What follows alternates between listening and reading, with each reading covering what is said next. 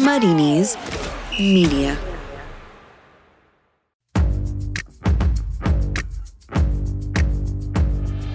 Totally Football Show. Early doors edition, because this can't wait. Super Cup action. Bring out your posties, your part-time electricians, your Phil Fodens. It's the FA Cup third round. We look in and around the action as Curtis Jones' magic boot sees Liverpool reserve the usual treatment for their neighbours, and Man United as disappointing with Wolves as that straw house the three little piggies made. We've got all the big cup stories and the latest from abroad as Swedish fans flatten Zlatan, and the French Cup has its 6,000-mile away day. All that plus so much more in this Totally Football Show in association with Paddy Power.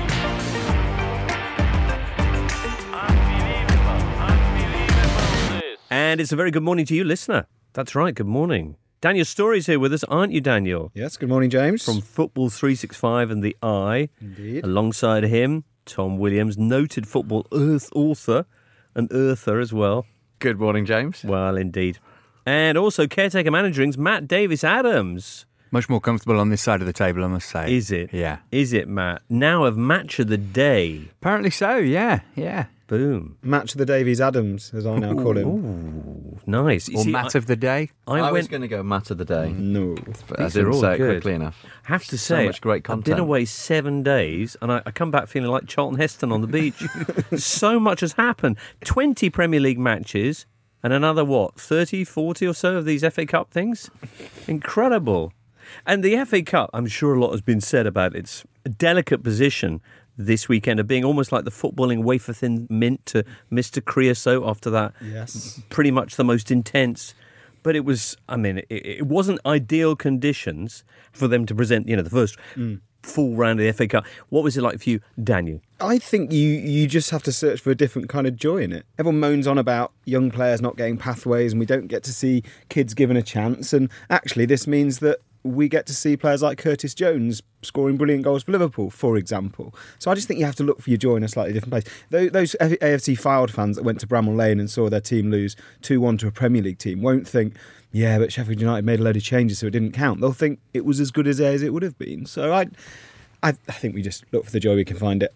That's a really nice positive take on it. My problem with the FA Cup is that I feel that it's been largely discredited by the VAR at some games and not at others. I just think that makes it You and a your bit VAR, of a nonsense. Matt. I know. Yeah, it's a pretty boring argument. But generally, as Daniel says, you get to see players you don't often see, and you get to see matches that you don't often see. And, if you can't find some joy in that, then maybe this isn't the sport for you. Right, but it's probably still the podcast for you. Yeah, absolutely. Yeah, definitely. Like Christmas, the FA Cup's for the kids. Is that right, Tom?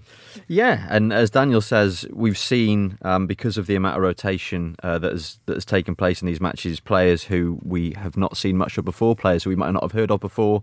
One example, Adam Eder, Norwich City Academy graduate, hat-trick in a 4-2 win at Preston. And these games can serve as launch pads for players like this. I mean, the three of us were all at Stamford Bridge today watching Chelsea, Nottingham Forest, and a year ago it was in a cup game against Forest that Callum Hudson-Odoi produced one of his first really eye-catching performances, and now he's an England international and someone who is very familiar to all of us. So, yeah, I think partly because of the draw, the fact that we didn't get that many potential giant killings, also the fact that Fylde were the only non-league representatives left in, you need those smaller clubs for the romance to really exist. But, there are storylines there if you're prepared to look for them. Absolutely. There were plenty of teams crashing out, amongst them Brighton, last year's semi-finalists, a Palace at the hands of Derby, and Villa seen off by Fulham with a pair of beauties. Also not reading the script and earning money-spinning replays, Tranmere Rovers, who came back from 3-0 down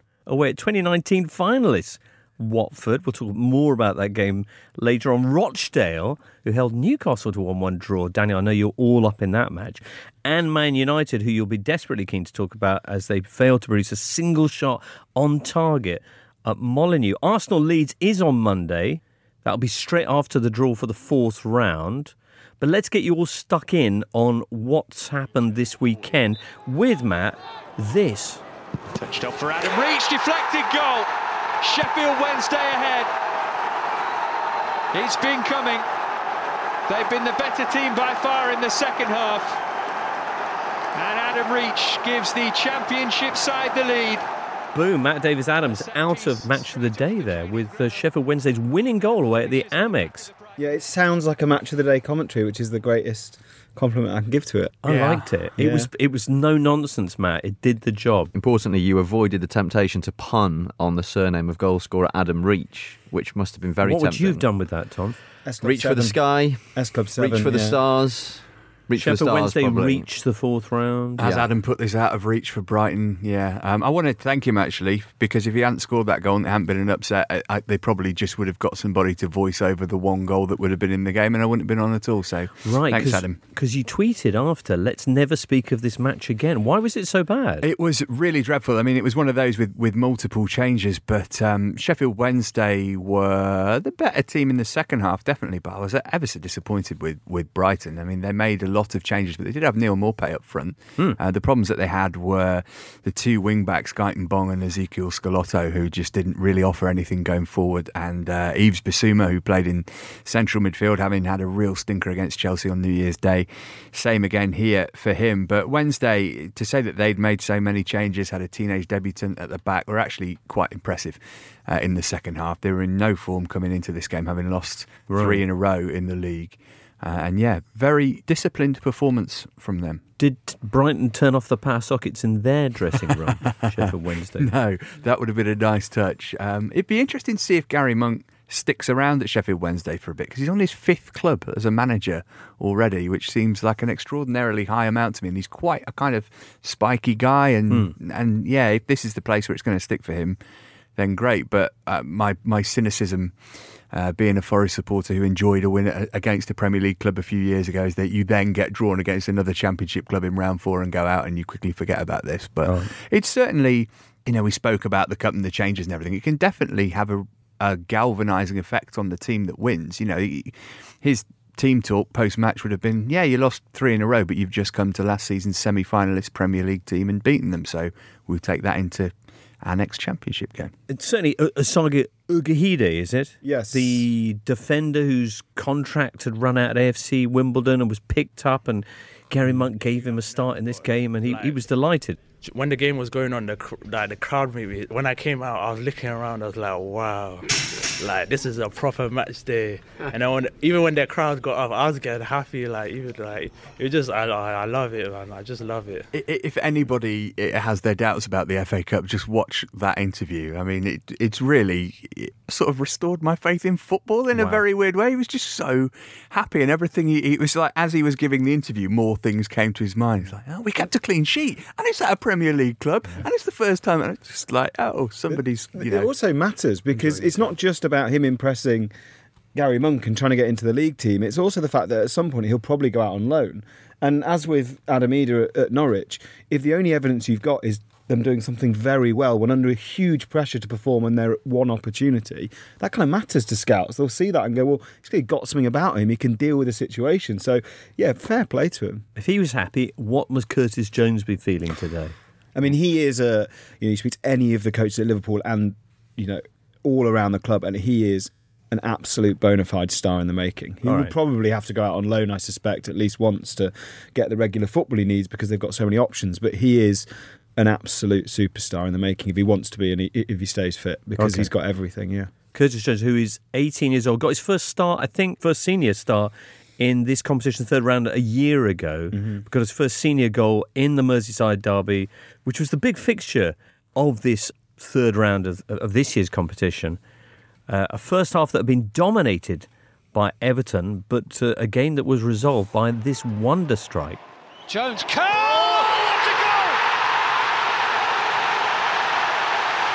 It's an absolutely stunning goal by Curtis Jones for Liverpool. Bill Shankly's famous quote, "The City has 2 great teams, Liverpool, Liverpool's reserves." Ouch, Tom. Well, never has that quote resonated quite so strongly. Liverpool made 9 changes, started with 5 teenagers in their starting 11. Everton were basically full strength. As you said, created plenty of chances in the first half. Adrian made a load of saves, but none of them saves that you wouldn't expect a goalkeeper of that calibre to make. Of that calibre? Of that calibre, yeah. We're not talking about like a Roberto here. Mm-hmm. So a pretty dismal afternoon for Evertonians, who obviously haven't seen their team win at Anfield since 1999. And you feel like some of the early optimism that Carlo Ancelotti's arrival and those first 2 wins that he got against Burnley and Newcastle created is probably starting to dissipate now. I think had they lost to more of a full strength Liverpool, it wouldn't have been such a difficult one. They're pretty used to that. But to lose to such a weakened Liverpool team, particularly after you saw what Aston Villa did to a weakened Liverpool team in the League Cup, right. Will probably be a difficult one. The other name that a lot of people were taking note of was Minamino, who's making his first start. How did he? Yeah, he was in and out. I think the 2 players that looked the business from the game were Curtis Jones and Harvey Elliott, who is astonishingly still only 16 years old. That is a boy playing not just a man's game, but playing in a Merseyside derby against, as Tom says, a pretty much full-strength Everton team. And the swagger and confidence he's got on the ball is remarkable. I mean, I know they brought him in. He's a tick in the box of the recruitment rather than the academy per se. But yeah, again, has all the talent and has that swagger that just he wants to belong there. He thinks he belongs there already. At the other end of the age scale, James Milner going off injured in the opening minutes, which I guess is why managers rest senior players in these fixtures. Yes, Daniel and I are smirking because as we were on the tube en route here from Stamford Bridge, a couple of lads started shouting James Milner at Daniel because they thought he was a lookalike. Well, they claimed that I was James Milner. Oh, did they actually? Yeah, they said, "Have you got your boots in that bag?" It's a laptop bag, so the shape isn't exactly right. Then they downgraded that to shin pads when they realised it wasn't wide enough. But yeah, he thought I was James Milner, which is interesting. I mean, I don't think it's a compliment, is it? Okay. There's a picture of you on the Totally Football Show website, totallyfootballshow.com. Mm-hmm. If there's not, we'll put one. It'd be funny if we put a James Milner picture. Yeah, that would be. Boring Daniel story. Some might say fair enough, yeah. It's like a sort of better looking James Milner. I see where it comes from, the sort of chiseled jaw. Right. He's a bit more developed. Keep talking. Yeah, I mean, he's clearly done a lot of sports. Pretty versatile too. But won't be doing too much sports for how long? How long is he going to be? Well, it looks like a hamstring injury, so it's going to be weeks rather than days. And Liverpool are picking up now a few injuries, but you look at the performances of those young players and the future looks pretty dark for every other Premier League team, because not only have they got the best first team in the Premier League at the moment, it looks like they've got the best youth team as well. Right. Things looking pretty good for Liverpool, rather less so for Everton. There was a lot of talk about Carlo Ancelotti knowing how to beat Liverpool in the run-up to this. He clearly knows how to lose to them too. Matt Jones of the Blue Room podcast tweeting afterwards, "That's worse than any derby performance I've ever seen. Spineless group of players, a disgrace." Strong words. Let's see if he still feels that way as he joins us now. You're listening to the Totally Football Show in association with Paddy Power. Matt Jones of the Blue Room podcast. Hello. Hello there. Hello there. So, dear me. So you had some harsh words to say about that Everton performance. Are you still feeling quite so strongly? Yeah, well, as we talk now, it's probably about 2 hours since the game, and I'll probably stand by a lot of what I said. Obviously, Everton, down the years, have lost derby matches in the most heartbreaking and hilarious Liverpool fans' way possible. They've conceded hat-tricks to the Liverpool captain. They have lost in last-minute games at Anfield. They've lost in last-minute games at Goodison. They've lost in the last minute at Wembley. They lost in a comical way last season where the ball hits the crossbar twice and Divock Origi heads the ball home. And tonight they lost against a Liverpool second, third string side. It was huge disappointing. I think, looking at the bookmakers' odds before the game going into it, Everton were the favourites, and that was staggering to me given Everton's record at Anfield. But going to the ground today, I think we all sort of thought the experience of the Everton team and the quality, in inverted commas, of the Everton team would offset what Liverpool allowed today, but it didn't materialise at all, and Everton was spineless. Everton showed very little at all throughout the game, and I want to use a lot of stronger words now, but ultimately Everton showed why they are where they are in the Premier League table at the moment, and why they're in what is effectively a relegation battle still in the Premier League. There were positive signs in the first half, rather less in the second. What did this tell you about Ancelotti and his role in Everton's recovery?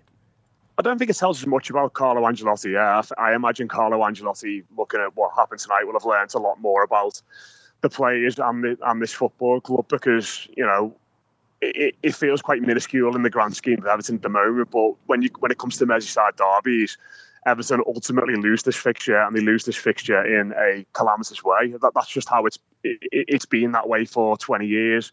It's been that way when Everton have been better than Liverpool. It's been that way when Everton have been about the same sort of standard as Liverpool when David Moyes was in charge.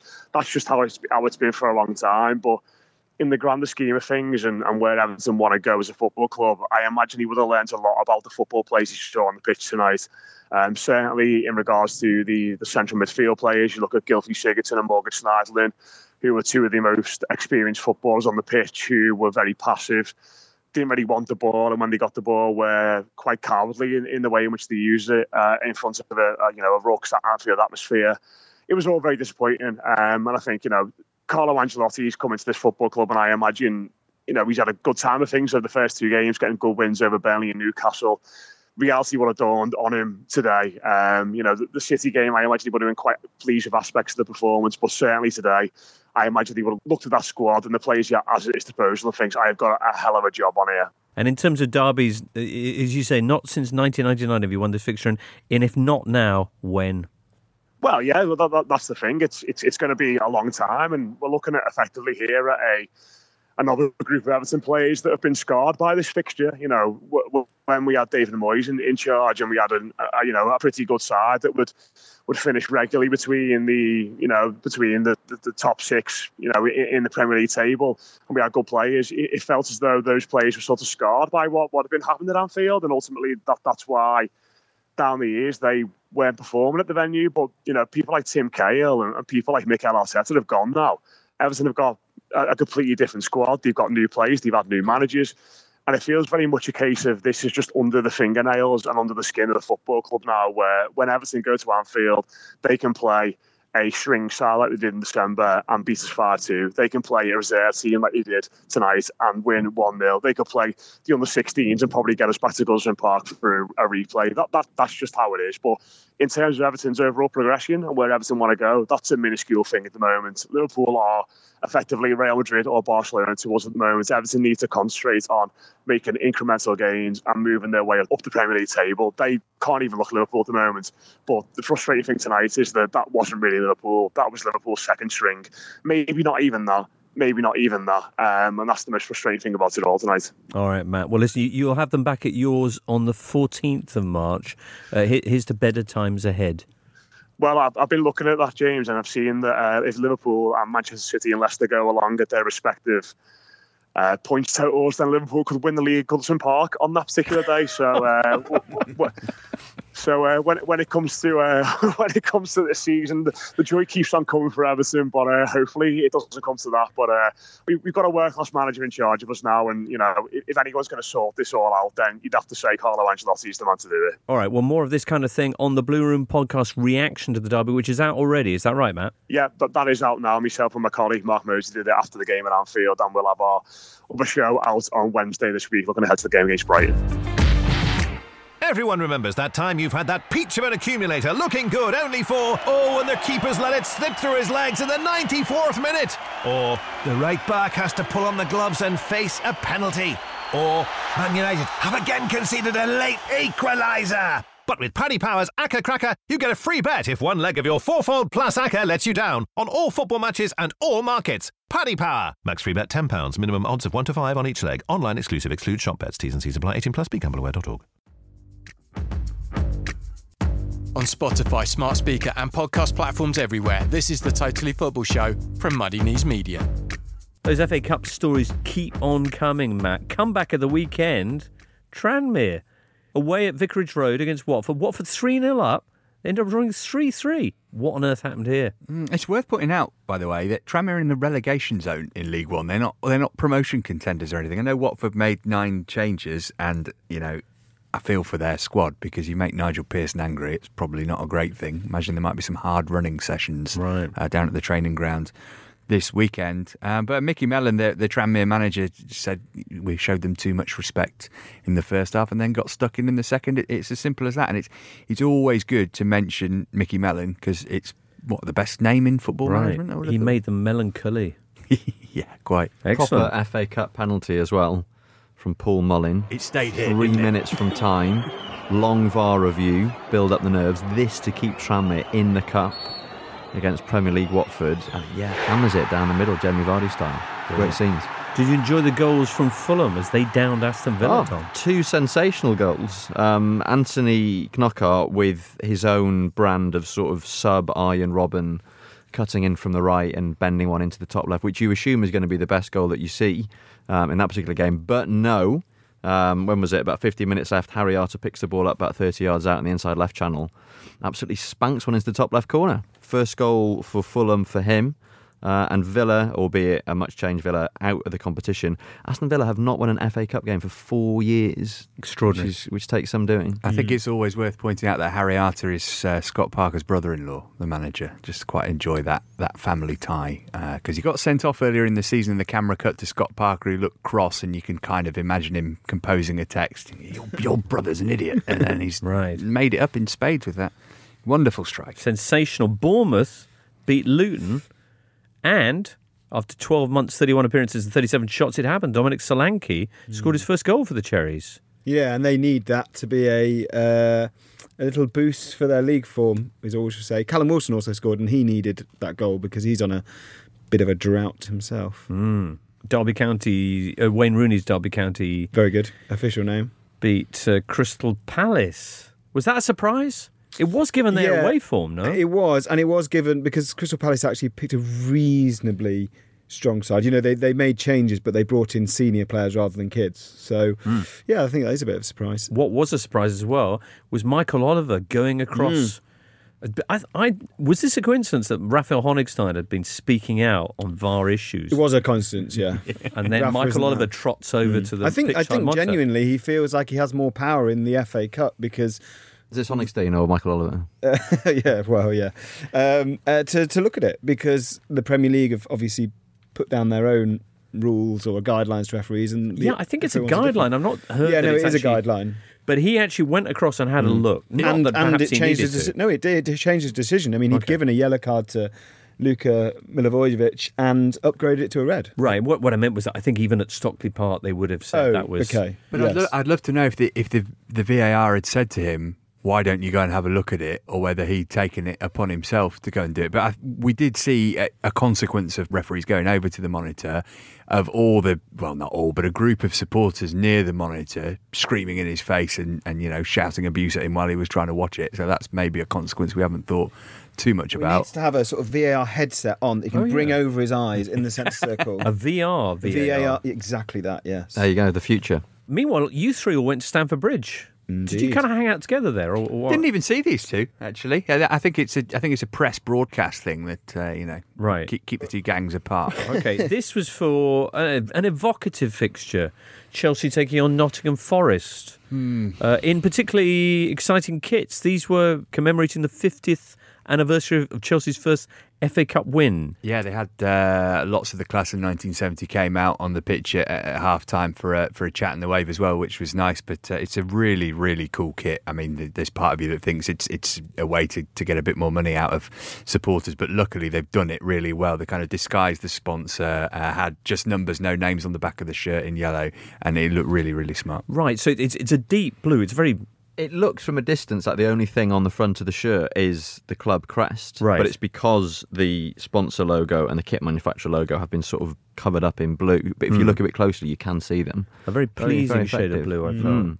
I actually Almost prefer Brazil... it to Chelsea's normal colours. Right, yeah. But I think blue and yellow is slightly nicer Adam combination. Hurrey also was... He said, I would back a tasteful retro kits only policy in the FA Cup, which would surely restore at least 80% of the magic. I would not be surprised if clubs went in for that as well.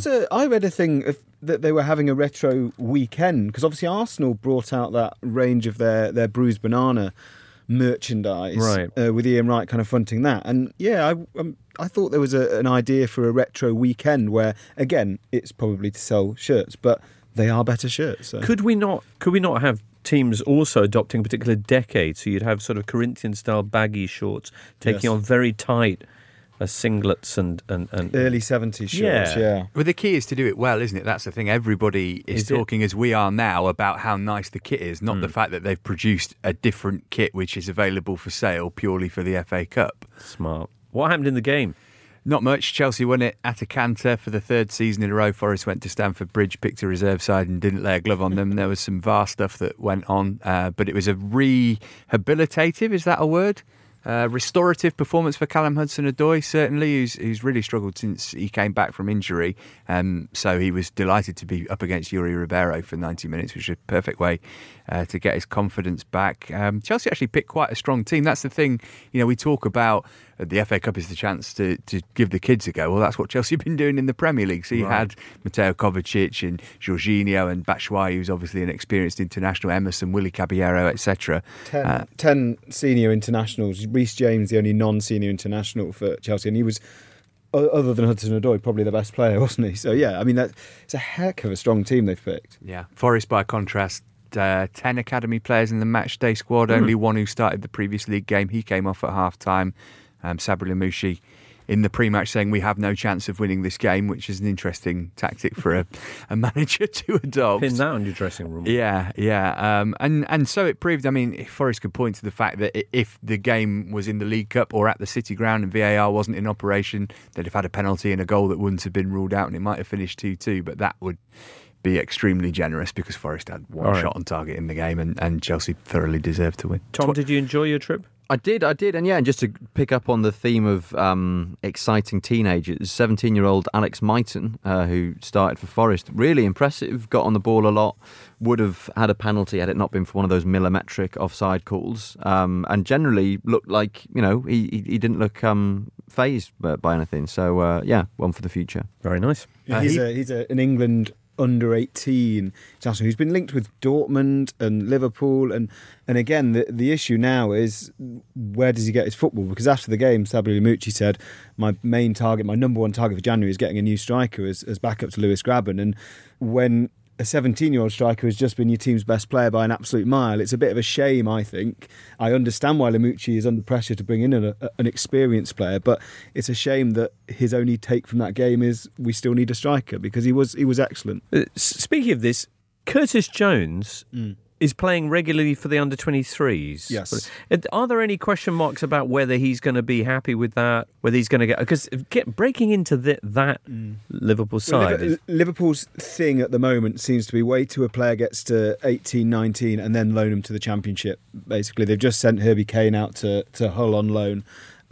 So they will give them Championship level football and then break in. But the thing with this is it always takes circumstances to give players that chance. The only reason Trent Alexander-Arnold broke into the team initially was because Nathaniel Clyne was injured and Joe Comas was injured, so he got a chance. So they'll always rely on a bit of fortune, but I suspect the plan is to send him to the Championship on loan, impress there, then try and break into the Liverpool team.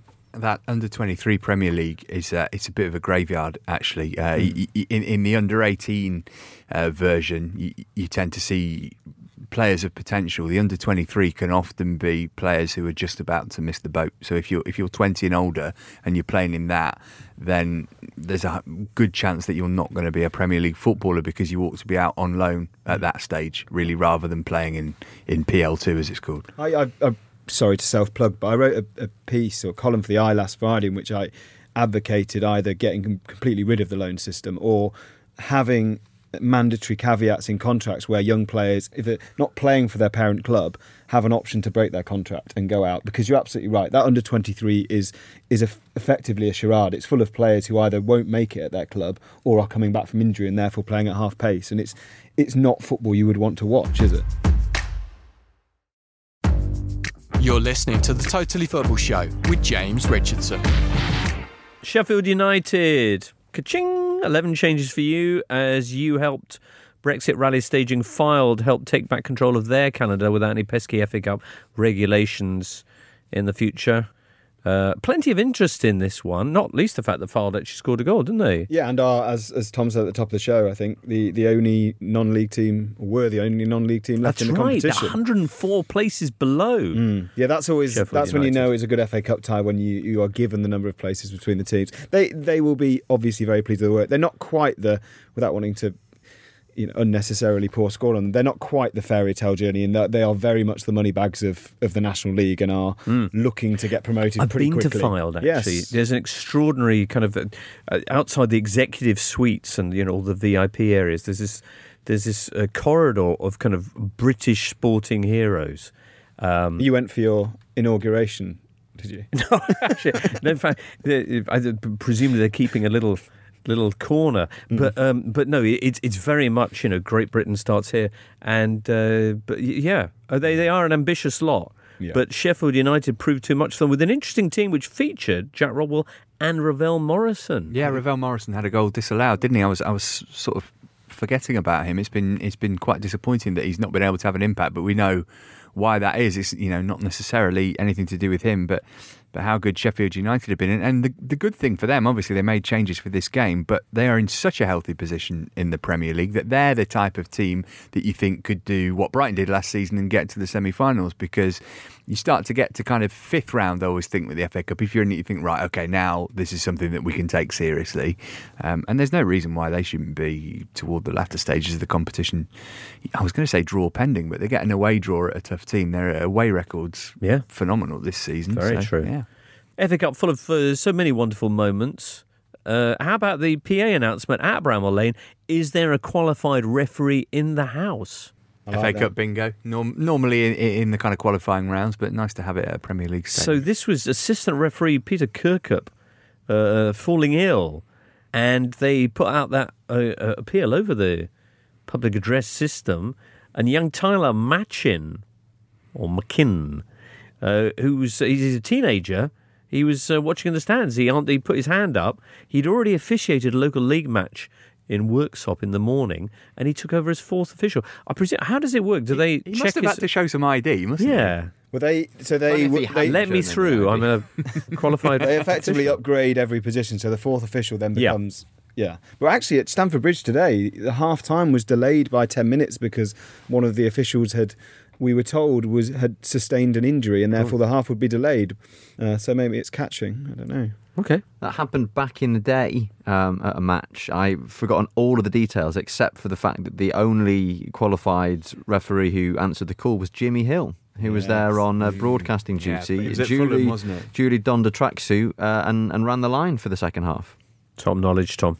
Spurs, who boasted a full-strength side, is that fair? Close to, yes. With Son Heung-min back from suspension, were held 1-1 at Jonathan Woodgate's Borough. Curiously, who scored the winner last time Spurs actually won anything at all ever? Jonathan Woodgate. That was the 2008 League Cup final under Wandy Ramos. Back in those dark days. One day in your life. One day in your life. But anyway, so this finished 1-1, and they'll have a replay. Also having a replay, Cardiff and Carlisle. Cardiff roaring back from 2-0 down to 2-2 in front of just 5,000 fans. Yeah, I saw 7,000 at Birmingham Blackburn. It's those games between non-Premier League team and non-Premier League team where the FA Cup does really struggle, and to be honest, always has. It's just those games have been instantly forgettable, so we've moved on. But yeah, that's a real low blow. There must be a reason why clubs don't do this. But for a game like that, why don't you just say adults a tenner, kids for a quid? It was at Birmingham. It was 12 quid for adults, which is probably as low as they think they can go, and yet they still only got 7,000 there. So that just suggests very little appetite for the football. Right, Gillingham are out of the competition. West Ham beat them 2-0 Sunday night. Goals from Zabaleta and Fornals in the 93rd minute. Winning David Moyes continues his winning run. Ha! Critics, in your face. Rochdale, as predicted by Michael Cox on this very podcast, held Newcastle. 17-year-old Luke Matheson, he got the goal in the League Cup, didn't he? When they took Man United to, was it penalty shootout? Yes. Yeah. But anyway, he crosses here to 40-year-old, crikey, that's an age difference, 40-year-old Aaron Wilbraham to equalise. And hey, presto, Newcastle find themselves with a real issue because they've got defensive injuries galore, and they've got Rochdale coming back to theirs. When will that be? I think probably a week on Wednesday. Yeah, 14th and 15th of Jan, I think they are. Did you know that despite entering the FA Cup each year in the first round, Rochdale have actually reached the fourth round more times in the last 6 years than Newcastle have. Yeah, well, Newcastle haven't reached the fifth round under Mike Ashley's ownership, which is, given that they've entered the third round every year, is almost harder to do than not. The one answer to their defensive crisis might be to play Joe Linton there, because he certainly ain't scoring goals at the moment, is he? Steve Bruce said he wanted to pick him. He picked his strongest team, said he wanted to pick him to give him some confidence. He then misses two really easy chances and gets dispossessed for the Rochdale equaliser. And yeah, it's fair to say that the opinion has now turned on Joe Linton on Tyne's side, because he is pretty abject for a £40 million striker. And the Manchester sides, who meet midweek, Tom, in that League Cup semi-final. Very differing fortunes for them this week in the FA Cup. Shall we talk first about Man United Wolves 0-0? Yeah, I watched this and regretted my decision to do so for pretty much the entirety of the match. Was there nothing that you enjoyed? I mean, there were a few things. We had 2 shots on target in the entire game, and as you said earlier on, United... Neither of which were for United? Neither of which... They did hit the crossbar through Marcus Rashford shortly after he came on, but prior to his entrance, they looked pretty poor. Wolves made a lot of changes as well, but I mean, you looked at the team that United started: Sergio Romero, Brandon Williams, Andreas Pereira, Matic, Tahith Chong. I mean, we know that Man United's first 11 isn't much cop this season, so when they're not even picking those players, probably shouldn't be a surprise that there isn't all that much to write home about. Liven up a little bit towards the end. Wolves had a goal ruled out. Matt Doherty with a header that bounced in off his arm, and then Raul Jimenez, who, similar to Rashford, really kind of livened things up when he came on. He had a shot against the post, but yeah, generally pretty dreadful.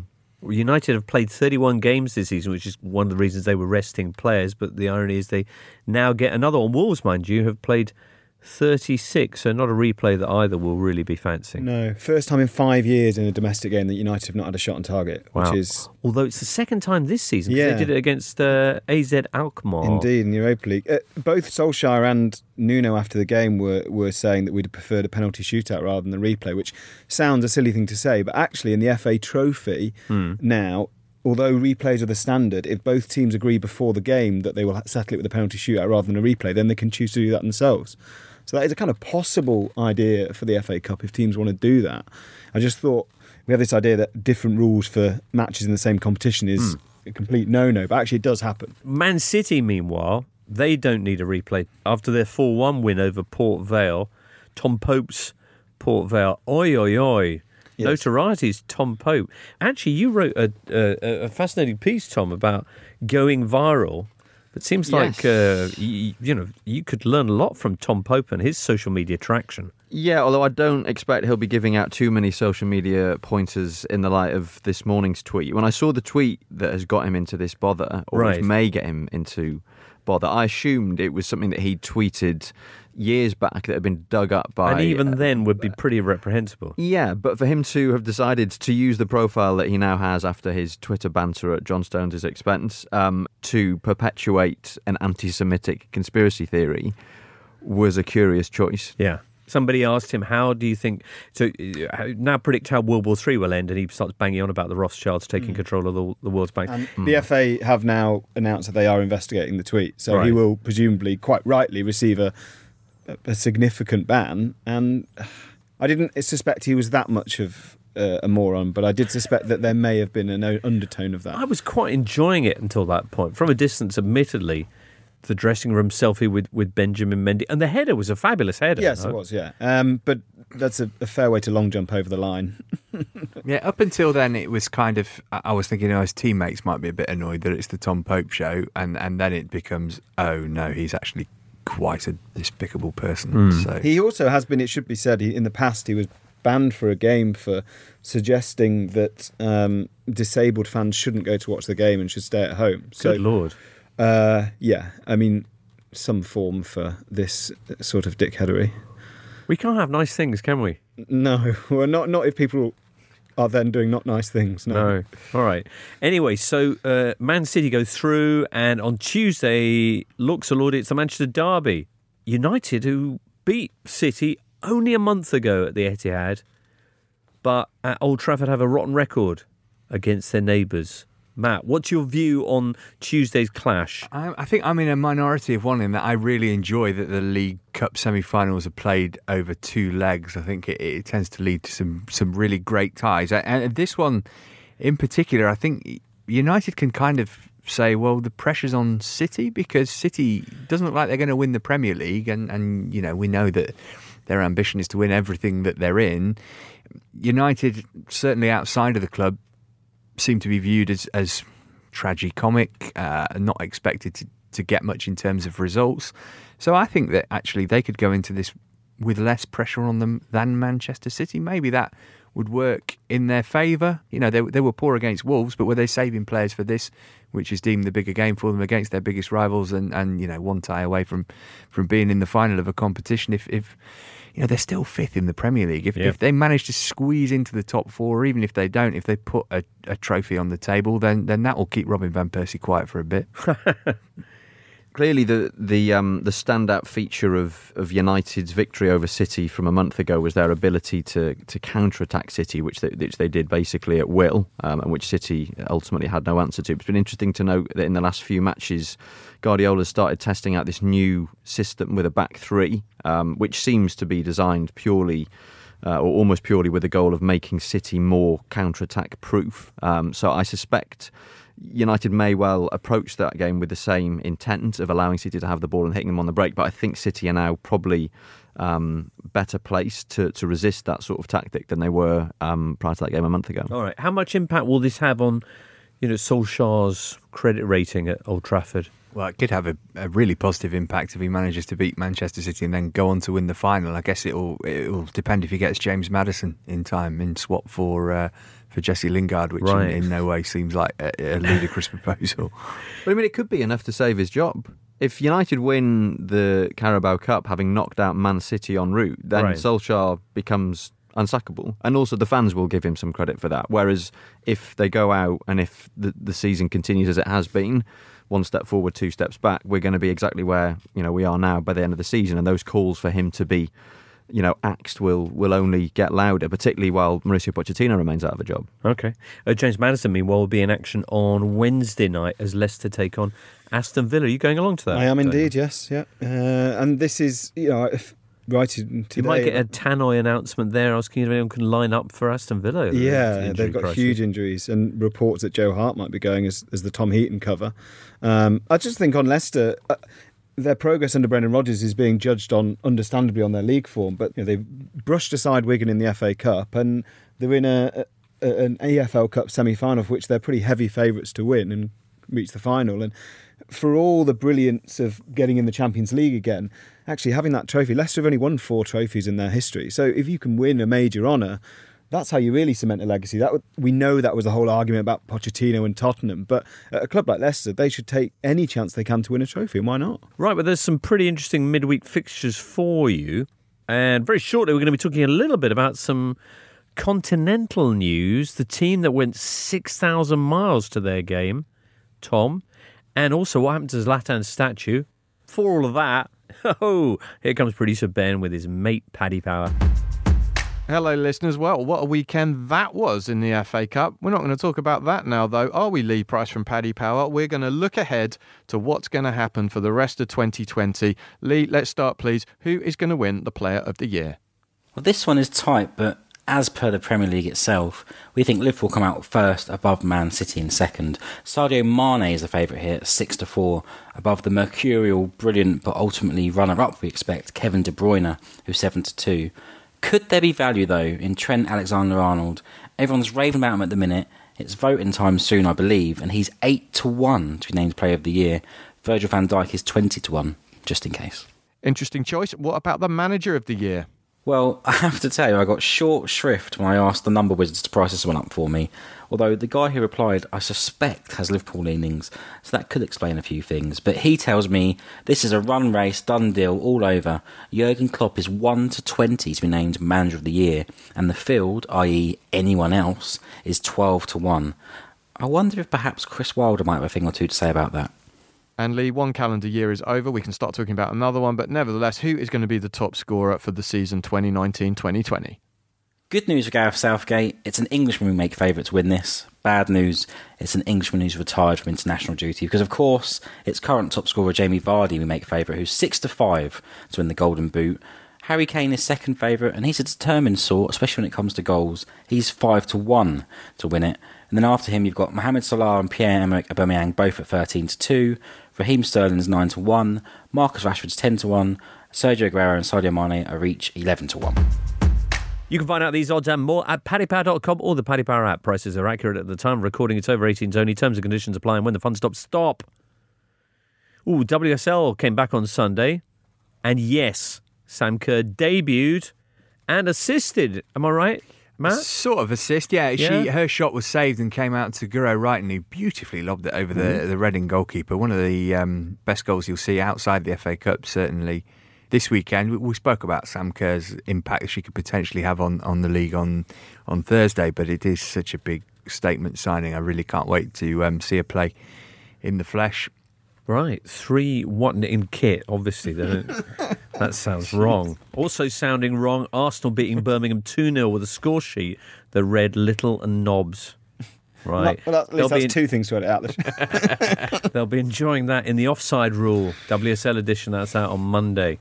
Ricardo Mantio, hello to you. Got to mention the below in the next pod. A 6,000-mile journey was worth it for JS Saint-Pierrois, an amateur side who play on the island of Réunion, as they shocked French second division side Niort to reach the last 32 of the French Cup.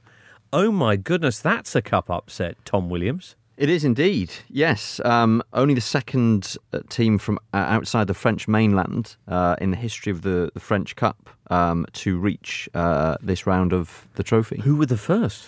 ASC Le Gueldard de Kourou, who are from Guyana. Oh, nice. And they... So basically, sorry, just to interrupt. So no, you were probably about to explain the same point, but I was going to ask, do all the kind of French dependencies, or whatever the current term would be, provide amateur sides at some level of their cup? Yeah, like the same as the early qualifying rounds in the FA Cup. Those take place on a regional basis around France. And ordinarily, by the time we get to this stage of the competition, they've all been eliminated. But every now and again, one manages to still be in the competition.